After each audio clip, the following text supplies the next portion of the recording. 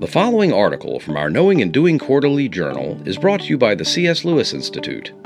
Our prayer is that this talk will help to deepen your faith and draw you closer to God. Hindrances to Discipleship. The World. In the previous issue of Knowing and Doing, we began a series on the three major hindrances to following Jesus Christ: the world, the flesh, and the devil. In that issue, we focused on the devil, his revolt against God, his resistance to God's kingdom, and his schemes against believers. In this issue, we will seek to understand the world system, its origin and nature, and how the devil works through it to enslave and destroy God's people and thwart his kingdom. What is the world? What does the New Testament mean by the word world? There are three Greek words translated as world. Oikoumene usually means the inhabited world, especially the Greco-Roman world. Aeon means an age and is sometimes also rendered world. But the most significant word used is cosmos, which originally meant order or arrangement, and can refer to the created order or to the inhabited world or to the world in revolt against God, depending on context. It is this latter, more sinister use that we are especially concerned with here. In the Bible, the world in its negative sense represents the stage of history upon which human life has been lived since Adam and Eve's rebellion against God. Their tragic revolt unleashed a cascade of terrible effects on human life. We know the story of how they forfeited God's Spirit, became curved in on themselves, and lost the happiness of Eden. We also know that everyone born into the world since has inherited their corrupted, self-centered nature, a nature that is dead to God and enslaved in sin. It is this fallen nature that has shaped human societies, expressing our rebellion against God on the corporate level. The depths to which such societies can descend are seen in God's assessment of the world that developed after the fall. Quote, "The Lord saw that the wickedness of man was great in the earth, and that every intention of the thoughts of his heart was only evil continually." End quote. Genesis 6:5. But even when societies do not fall to such levels of depravity, at the most fundamental level, fallen human beings are alienated from the true God and dominated by sin, the devil, and his minions. Thus, in a very real sense, quote, "the world represents the systematic expression of human sin in human cultures," end quote. With penetrating insight, Richard Lovelace elaborates on this world system. Quote, "When world is used in a negative sense in Scripture, what is meant is the total system of corrupt flesh operating on earth under satanic control, with all its incentives of reward and restraint of loss, its characteristic patterns of behavior, its anti-Christian structures, methods, goals, and ideologies. It is substantially identical with Babylon and with Augustine's City of Man. It involves many forms and agencies of evil which are hard to discern and to contend against on the basis of an individualistic view of sin. Included are dehumanizing social, economic, and political systems, business operations and foreign policy based on local interest at the expense of general human welfare, and culturally pervasive institutionalized sins such as racism." End quote. The Bible describes such a world as godless, that is, lacking in reverence and awe for the true God. It takes only a moment's reflection to see evidence of this all around us today. The five major institutions of society, the family, education, economics, religion, and government, are organized and operate without any consideration of the existence of the true God and his righteous will.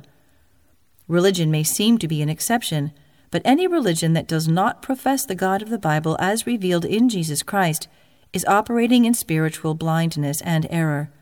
And even much so-called Christianity, including our own, is often moribund, nominal, or riddled with pagan superstition. Godlessness is evident in most newspapers, magazines, television programs, movies, and other forms of communication, advertisement, and entertainment. They pursue their purpose as if the true God of heaven and earth did not exist. This powerful negative environment presses upon people from all directions to shape and mold how they think, feel, and act. Underlying the many and varied expressions of this godless world system is a profound idolatry that blinds the minds and enslaves the wills of fallen people. It is, first of all, an idolatry of self, because we are curved in on ourselves and seek our own desires above the will of God and the good of others. However, this takes tangible form in a manner suited to the tastes, inclinations, and passions of the individual, and may range from the crude to the highly sophisticated. As with Adam, pride and covetousness feed this idolatry. The two dominant characteristics of this world are pride, born of man's failure to accept his creaturely estate and his dependence on the Creator, which leads him to act as though he were Lord and giver of life, and covetousness, which causes him to desire and possess all that is attractive to his physical senses. 1 John 2:16. And as man tends in effect to worship what he covets, such covetousness is idolatry. Colossians 3:5. It is this pride and covetousness and the idolatry they generate that the devil exploits, along with the flesh, to keep people blind to, quote, the light of the gospel of the glory of Christ, who is the image of God, end quote. 2 Corinthians 4:4. And it is precisely because of this blindness that they worship what is created instead of the one who created it. The result is that the world, in spite of its original goodness and great natural beauty, has become a grim place, quote, red in tooth and claw, end quote, where, as Thomas Hobbes said, life for most people who have ever lived has been, quote, solitary, poor, nasty, brutish, and short, end quote. The world is therefore a battleground in which a war rages between God and the devil, seen in the struggle between good and evil, truth and error, life and death. And the devil and his forces work relentlessly and skillfully to seduce and ensnare people with the godless values of this fallen world. We cannot escape being in this world, but we can and must avoid being of it. Good news. Although the people of the world are spiritually blind, enslaved to sin, and hostile to God, He still loves them.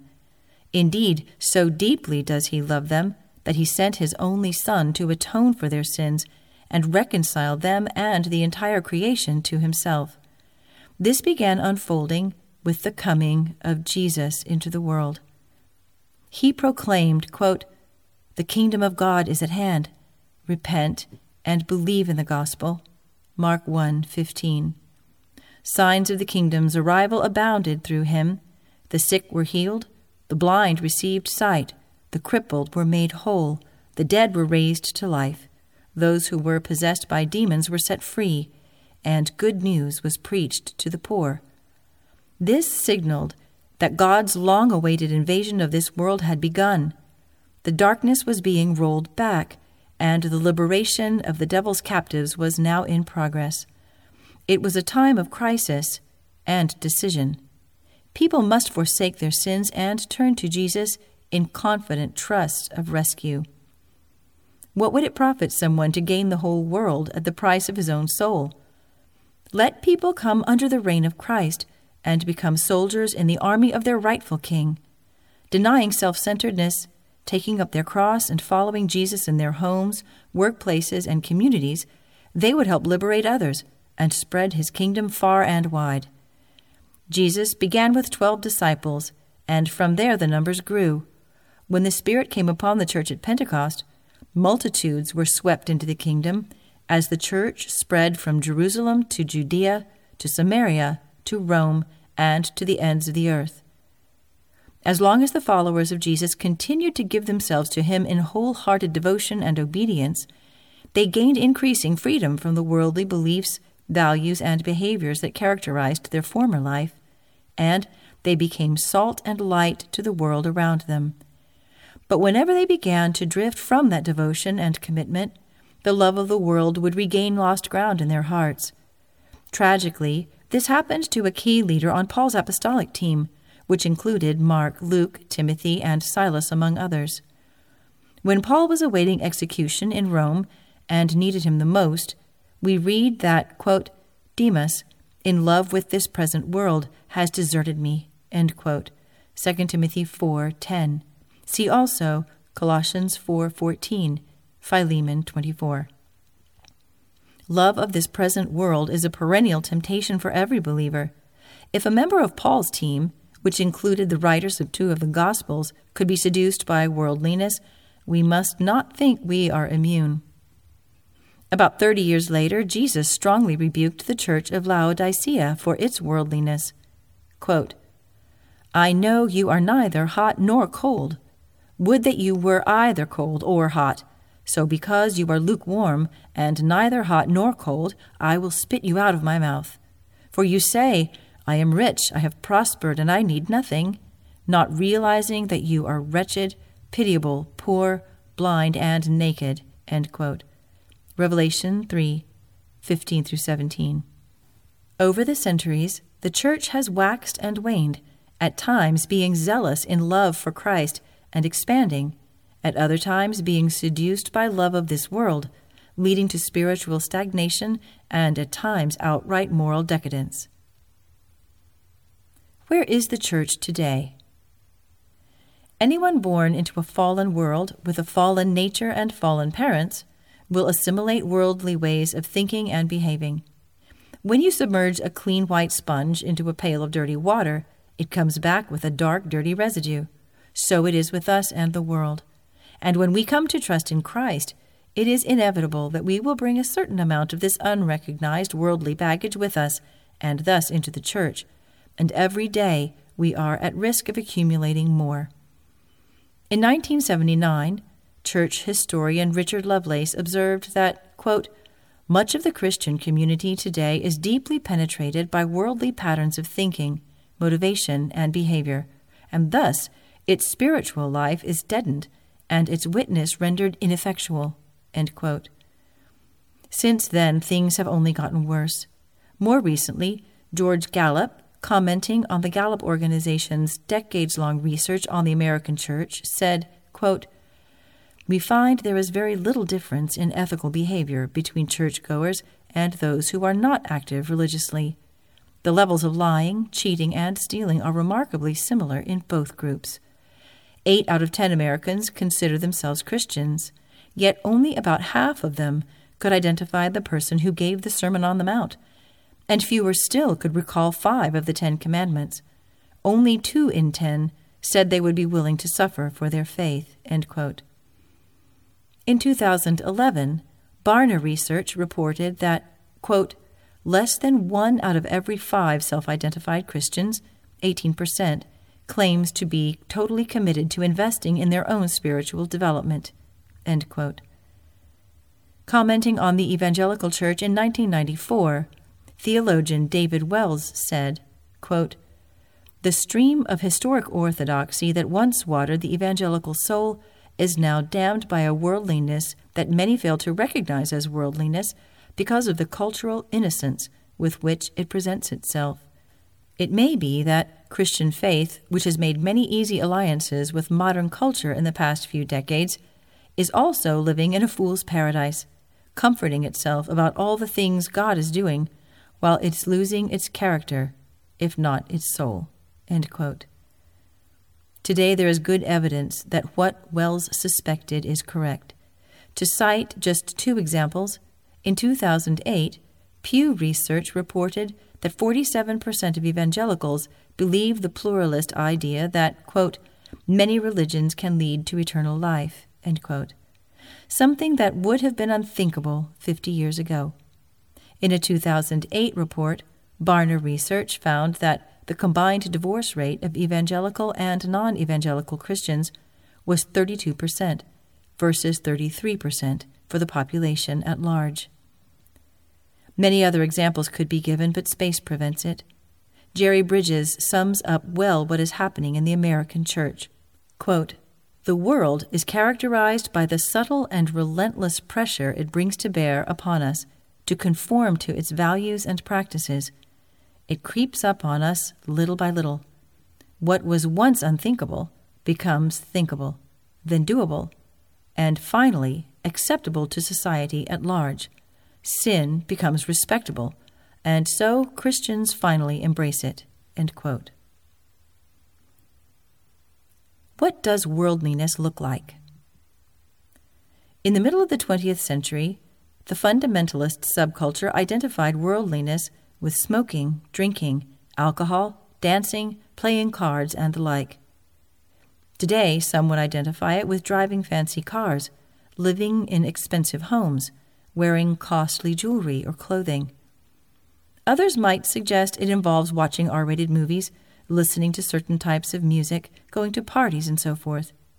How do we distinguish true worldliness from cultural taboos? F. Bruce offers wise insight. Quote, "Worldliness, it must be emphasized in the face of much superficial thought and language on the subject, does not lie in the things we do or the places we frequent. It lies in the human heart, in the set orientation of human affections and attitudes." End quote. If we think of worldliness, then, as a list of prohibited behaviors, which is a common approach, we are on the wrong track. James gets right to the point when he says indulging worldly desires is spiritual adultery, and that, quote, "whoever wishes to be a friend of the world makes himself an enemy of God." End quote. James 4:4. Worldliness is not a matter of keeping the rules, but of the desires of the heart, as Bruce reminds us. It is first and foremost a matter of what the heart loves. It is, quote, "the enthronement of something other than God as the supreme object of man's interests and affections." End quote. What's more, the object does not even have to be evil. Quote, "Pleasures and occupations, not necessarily wrong in themselves, become so when an all-absorbing attention is paid to them." End quote. Biblical insights on the perils of worldliness. The Bible provides much valuable insight and direction for dealing with this deadly snare. In the parable of the sower, Matthew 13, Mark 4, and Luke 8, for instance, Jesus speaks of 4 responses people can make to the Word of God. In the first hearer, there is no understanding of the Word, which allows the devil to snatch away the Word before it can make an impact. In the second, the Word is received with joy, and the hearer believes for a while, but because he has no root in himself, when tribulation or persecution arises because of the Word, he immediately falls away. This person's religion rests on feelings, lacks adequate understanding and commitment, and doesn't penetrate the heart. Thus, it is only temporary. America is awash in this feel-good religion. It offers the benefits of salvation without repentance, commitment, or the possibility of suffering. It offers what Dietrich Bonhoeffer called cheap grace. It begins with a bang of excitement, but soon ends with a whimper. In the third hearer, also common today, quote, "the cares of the world and the deceitfulness of riches choke the word, and it proves unfruitful." End quote. Matthew 13:22. The parallel passages in Mark and Luke add, quote, "the desire for other things," end quote, Mark 4:19, and, quote, "the pleasures of life," end quote, Luke 8:14. This person appears to be growing in response to the Word of God and bearing at least some fruit. But then the Word is smothered out by money, pleasures, the cares of the world, and other desires. What is included in the latter 2 causes is unspecified, perhaps because there are so many possibilities, including unbridled pursuit of success, achievement, power, or fame. This hearer is a graphic example of the seductive power of money, pleasures, the worries of life, and other worldly desires, and their corrupting effects on hearts. How easy it is amid the narcissism, hedonism, and materialism of contemporary culture to be drawn away from wholehearted devotion to Christ, and how easy it is to rationalize our embrace of the world by clever arguments and subtle movements of the soul that blunt the conscience and quench the spirit. The deceitfulness of wealth is a good example to explore further. In the Sermon on the Mount, Jesus warned his disciples, and thus you and me, very pointedly, not to lay up treasures on earth. Instead, we are to lay them up in heaven, because where one's treasure is, there one's heart will be also. Matthew 6:21. It is impossible to give our hearts to two masters. We cannot serve God and mammon. Matthew 6:22-24. However, most believers pass right over this, assuming that it doesn't apply to them, since they are not as wealthy as Bill Gates or Warren Buffett. They don't have $1 million, or even 100,000. But this is to miss the point. We may love money without having it, as Judas did, just as we may have money without loving it, as Abraham and Job did. The issue is not what we have, but what we love. And whatever we love, our hearts will cling to. If we love money and material possessions, they will become idols that displace God in our hearts and destroy our souls. The fourth hearer in this parable is held up as the true convert and faithful disciple, the model for us to emulate. This disciple hears, understands, and accepts the word of God. Matthew 13:23, Mark 4:20. This disciple holds it fast in an honest and good heart, bearing fruit with patience. Luke 8:15. His or her obedient response to God's word is the fruit of faith and love and demonstrates saving grace. Additional insight into worldliness comes from the Apostle John. Worldliness was a concern in congregations with which he was familiar in Asia Minor. John warned them, quote, "Do not love the world or the things in the world. If anyone loves the world, the love of the Father is not in him. For all that is in the world, the desires of the flesh and the desires of the eyes and pride in possessions, is not from the Father, but is from the world. And the world is passing away, along with its desires. But whoever does the will of God abides forever." End quote. 1 John 2:15-17. His first point is very direct and sobering. Those who love the world no longer have the love of God dwelling in them. As Matthew Henry observed, quote, "The more the love of the world prevails, the more the love of God dwindles and decays." End quote. The love of the world drives out love for God. This, of course, is exactly what we just read from Jesus and James. John also gives insight into the nature of worldliness. The Greek word translated desires or cravings in the NIV of the flesh here denotes desires that are morally corrupt. They are aroused through the desires of the eyes, the things we see, and produce covetousness. And they stimulate pride, leading to pretentious display of our possessions. Gaining freedom from the world. The dangers and snares we have been considering are the fruit of living for this world, not the world to come, living for time, not for eternity. We are looking through the wrong end of the telescope. J.I. Packer says, quote, "Today, by and large, Christians no longer live for heaven, and therefore no longer understand, let alone practice, detachment from the world.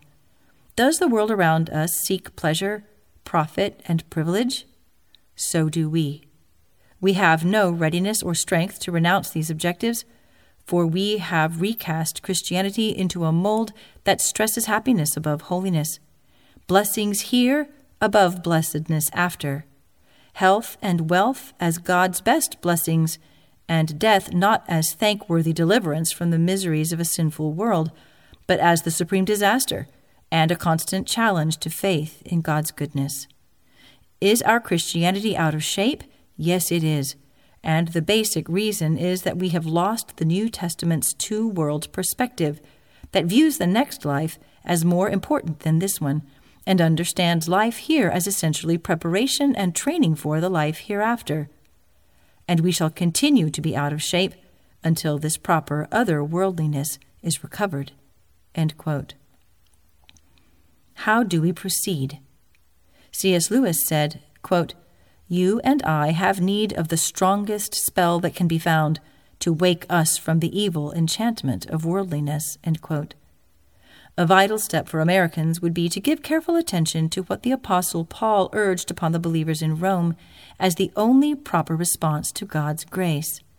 Quote, "With eyes wide open to the mercies of God, I beg you, my brothers and sisters, as an act of intelligent worship, to give him your bodies as a living sacrifice, consecrated to him and acceptable by him. Don't let the world around you squeeze you into its own mold, but let God remake you so that your whole attitude of mind is changed. Thus you will prove in practice that the will of God is good, acceptable, and perfect." End quote. Romans 12, 1-2. Clearly, some in the Roman Church were infected with values, attitudes, and behaviors of the world. Paul urged them to give themselves wholeheartedly to God and stop allowing the world to shape their lives. Through radical abandonment to God, they could be transformed by the process of the renewing of their minds, then begin to understand God's will and live in obedience to Him and experience genuine transformation. The Message version further clarifies verse 2, quote, "Don't become so well adjusted to your culture that you fit into it without even thinking. Instead, fix your attention on God. You will be changed from the inside out." End quote. Romans 12:2. Such wholehearted commitment to God is precisely where most believers in the American church fail, including the evangelical church. We have had it too easy for too long and have become soft and self-indulgent. As Jerry Bridges observed more than 30 years ago, quote, "Quite possibly there is no greater conformity to the world among evangelical Christians today than the way in which we, instead of presenting our bodies as holy sacrifices, pamper and indulge them in defiance of our better judgment and our Christian purpose in life." End quote. One reason we do this is because wholehearted commitment is costly and often excused as optional, if not ignored altogether. As Chesterton once said, quote, "Christianity has not been tried and found wanting. It has been found difficult and not tried." End quote. Recent research confirms this.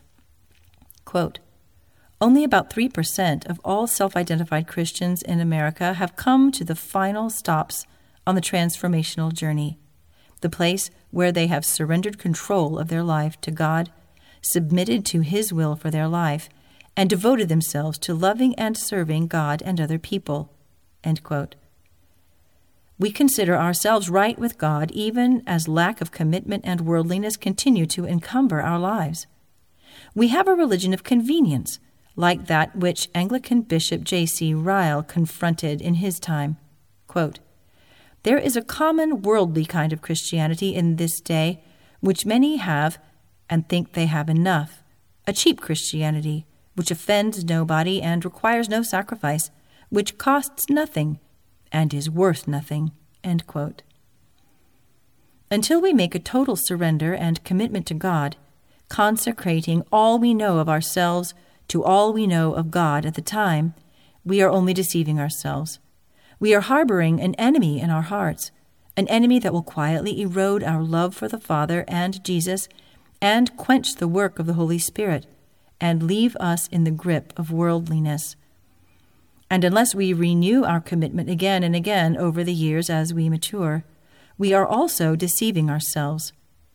Eventually, like the seed sown among the thorns, we will discover that the cares of the world, the deceitfulness of riches, the pleasures of life, and other things have smothered out the Word of God, leaving our souls barren and our lives fruitless. Once we have made that surrender to God, the Holy Spirit will be able to enlighten, teach, and guide us in the way of holiness. Among other things, He will open our eyes to our worldliness. If we are in a good church, where the Bible is clearly and faithfully taught, if we read our Bibles regularly and have fellowship with mature believers, if we ask the Spirit to search our hearts and reveal it, some forms of worldliness should begin to come clear. Honest self-examination is essential in this process. We should ask ourselves questions. What do we love? What does our mind dwell on when it is free? How do we spend our time and money? This often reveals what our hearts are attached to. Do our answers point more to this world or the next? This is just the beginning. We will need to examine ourselves periodically throughout our lives. For not only do we need to be freed from existing unrecognized worldliness, we must remain alert to new forms of seduction day by day. As we seek to eradicate worldliness from our lives, we must guard against the perennial temptation of excessive asceticism. This is actually another form of worldliness, which denigrates the good world God has made. It fails to appreciate that the good things God has provided for us to enjoy, such as food, sex, material possessions, and pleasures, are not evil. They become a problem only when our own fallen hearts misuse and idolize them. The importance of the church. Paul addressed Romans 12:1-2, not to an isolated individual, but to an entire church. Obviously, it was not a perfect church, but it was a good church. This underscores at least two important points. First, even good churches have deficiencies, and their members will have varying degrees of worldliness. More important, we cannot mature in Christ and overcome worldliness unless we are part of a healthy congregation. For it is chiefly in His church that the Lord has provided the medicine our souls so desperately need. And we receive it through faithful preaching and teaching of God's Word, sharing life with like-minded believers, prayer, worship, and communion. Acts 2:42. In a good church, the glory of God and of Jesus Christ will be the dominant concern of leadership, and will influence worship, preaching, teaching, discipling, counseling, outreach, and missions. In such a church, we will be taught to, quote, seek the things that are above, where Christ is, seated at the right hand of God, and to set our minds on things that are above, not on things that are on earth, end quote. Colossians 3:1-2. We will be challenged with, quote, the expulsive power of a new affection, end quote, in which our love for Jesus dislodges love of the world in its various forms. We will learn of a world more glorious and desirable than the one we are called to forsake. We will be reminded that we are passing through this world as strangers and aliens who brought nothing into it and will take nothing out. And we will hear God's call to be stewards, not owners of the blessings of this life, achievements, possessions, power, fame, influence, opportunities, and use them to glorify God and fulfill His purposes in the world. When we are fully engaged members of the body of Christ in a good local church, grace will flow into our lives and help us increase in faith, hope, and love for God and others. In such a community, the Holy Spirit will increasingly enlighten us to the snares of the world, the lust of the flesh, and the schemes of the devil. And He will also empower us by the Holy Spirit to cast off the works of darkness and grow in love for Christ, obedience to His word, transformation into His likeness, and mission to the world. Thank you for listening. The C.S. Lewis Institute endeavors to develop disciples who will articulate, defend, and live their faith in Christ in personal and public life. This takes the form of discipleship programs, area-wide conferences and seminars, pastor fellowships, and resources in print and on the web. For more information about the C.S. Lewis Institute, or to support this ministry, please visit our website at www.cslewisinstitute.org.